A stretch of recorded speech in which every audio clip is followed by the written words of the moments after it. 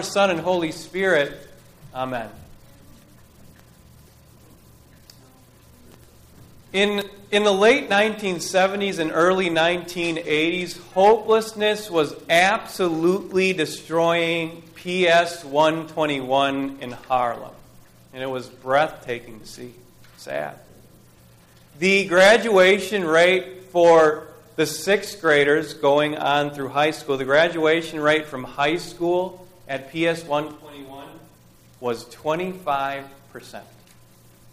25% of those students who graduated from 121 would go on and receive their GED equivalent.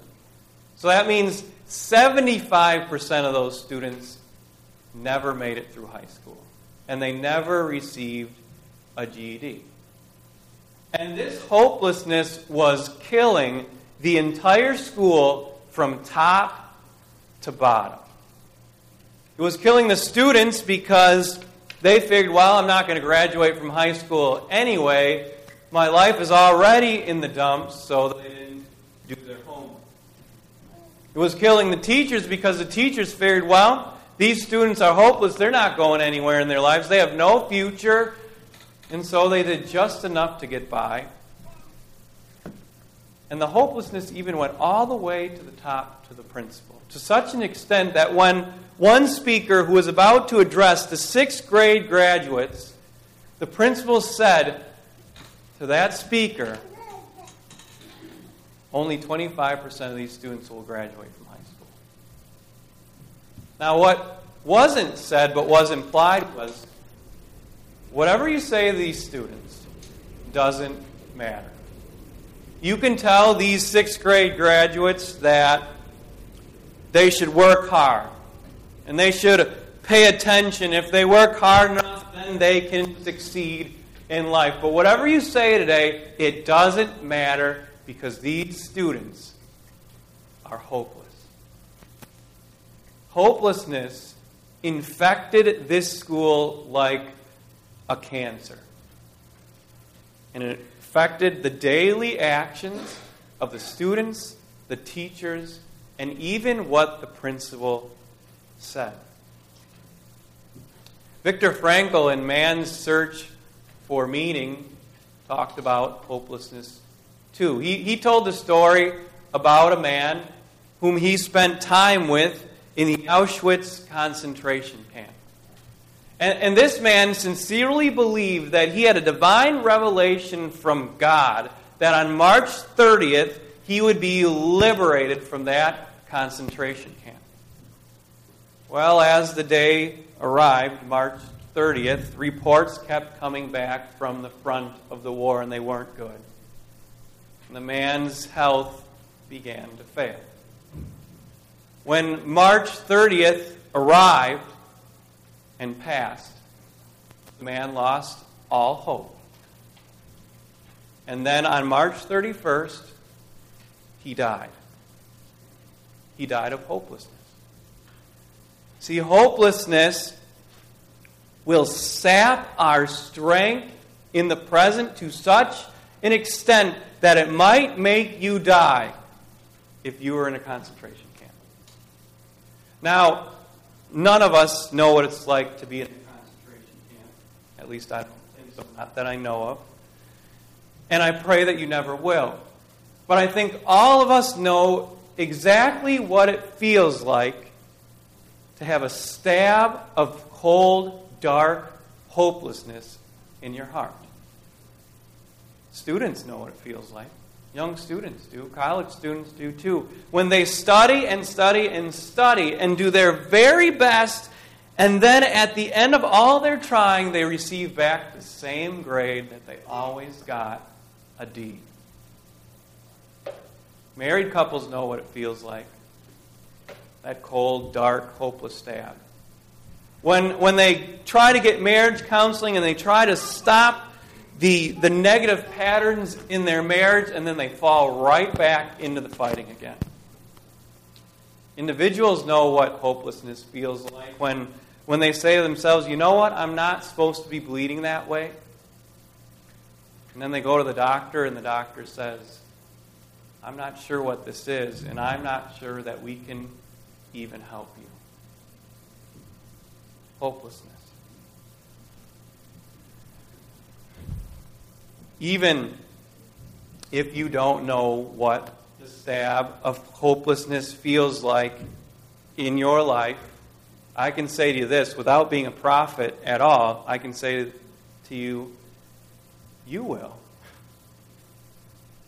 Life is such that if you don't know what hopelessness feels like, you will. And probably pretty soon. And we know what hopelessness does already. Hopelessness will cause students in PS 121 to not receive a high school diploma and practically ruin their future. Hopelessness will cause a man to die in a concentration camp. And even in the face of Easter, hopelessness will make Christians feel a whole lot less joy and maybe even cold inside because suffering and adversity are crushing hope. Peter understood the corrosive power of hopelessness. See, hopelessness to the human soul is hydrofluoric acid to the human body. It's absolutely corrupting and a destructive agent. And Peter knew that, and he knew also that the only remedy for hopelessness is hope.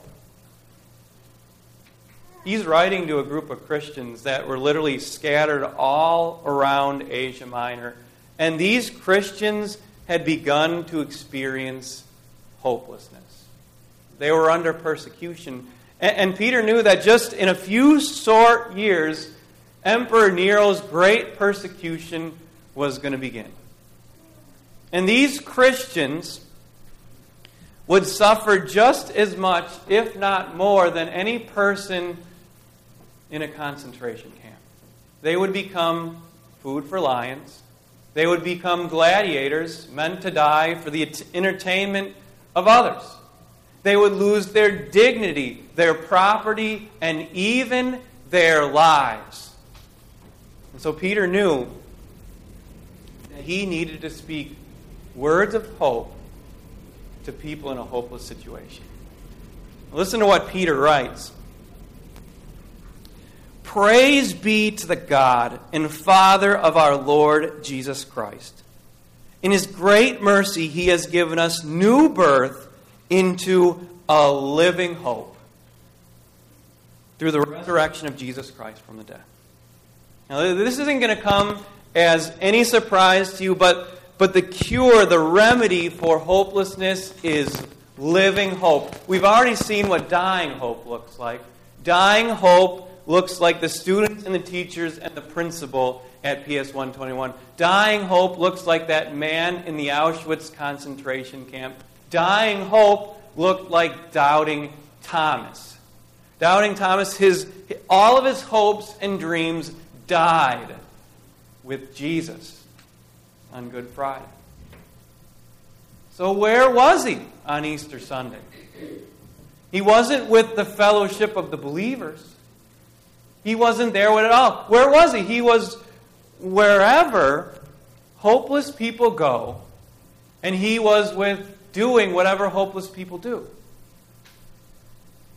And so Jesus wants to birth in Thomas a brand new living hope. And so he goes to Thomas in grace, and he says, put your finger here. See my hands. Reach out your hand. Put it into my side. Stop doubting and believe. And in that moment, when Thomas reached out and he touched Jesus' hands and he put his hand into Jesus' side, his life began. And he began to hope again. And Jesus birthed in him living hope. To such an extent that he cried out the most hopeful cry, my Lord and my God. Thomas finally had living hope because living hope stood in front of him and no one could ever take that hope away from him. And no one can take that hope away from you. Jesus is alive. And the tomb is empty. That is living hope. And that's enough for us. That living hope is enough for us no matter how hopeless the situation may be. But Peter doesn't stop there. He wants to give us even more hope. He adds to living hope a future hope. Let's continue on with the reading. And into an inheritance that can never perish, spoil, or fade, kept in heaven for you, who through faith are shielded by God's power until the coming of the salvation that is ready to be revealed in the last time. Imagine with me for a second your inheritance, your future. No pain, no struggles, no adversity, only joy, only happiness, only a banquet, only mansions. It's imperishable. It is stored up for you in heaven. And no one can ever take it away from you. Emperor Nero, he could take away from the Christians their dignity. He could take away from the Christians their property. He could take away from the Christians their health and their life. But Emperor Nero could not change the fact that the tomb was empty and that there was an inheritance waiting for them in heaven. See, this is a hope that never dies, and no one can ever take it away from you or from the Christians in Peter's time. This is living hope. And this is present hope. This living hope and this future hope birth in us present hope. And this present hope gets us through whatever trial and whatever adversity that we are going through right now. This is what Peter says. He continues, "In this you greatly rejoice, though now, for a little while, you may have had to suffer grief in all kinds of trials." It's literally many-colored trials. So this might look like whatever adversity, whatever suffering you're going through right now. These have come so that your faith of greater worth than gold, which perishes even though refined by fire, may be proved genuine, and may result in praise, glory, and honor when Jesus Christ is revealed. This is the truth. There is no way to get through life without suffering. There is also no way to get through suffering without hope. That's what Peter helps us to see. He puts our present sufferings, our present adversity, whatever is holding us back, and he puts it in its proper context. He says, for a little while.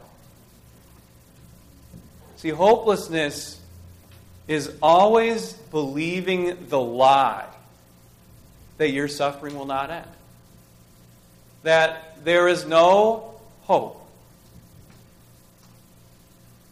But the truth of the matter is that our suffering and our adversity will come to an end. There is an end in sight, and it's right around the corner. See, a runner, if you've ever run a marathon or a half marathon, you go through this hope-suffering thing in a rather short amount of time. When you begin the race, you don't have that much hope because the finish line is so far away. But you don't have that much pain either. But as you go along in the race, say you get to mile 13, it starts to hurt a little bit. But you have more hope because the finish line, well, it's only 13 miles away. And then you get to mile 20, and it's really starting to hurt, isn't it? There's a lot of adversity, but you have the most hope than ever. Because the finish line is literally right around the corner. Hope carries us through every trial, and every adversity, because we know that right around the corner is glory. Right around the corner is blessing. It's really amazing to see what a little hope can do. At PS 121, that speaker to whom the principal whispered, only 25% of these students are going to graduate, his name was Gene Lang, and he was a millionaire who had attended that school. And he meant to give a speech to those students that day. There was 61 of them. That said, if you just work hard and do your best, then you can be successful like I was. But when he heard that principal whisper that hopelessness into his ear, he tore up his speech. And he had one simple message for those kids that day. He said this: if you graduate from high school, I will pay your college tuition. That's all he said. If you graduate from high school, I will pay your college tuition. You know what happened?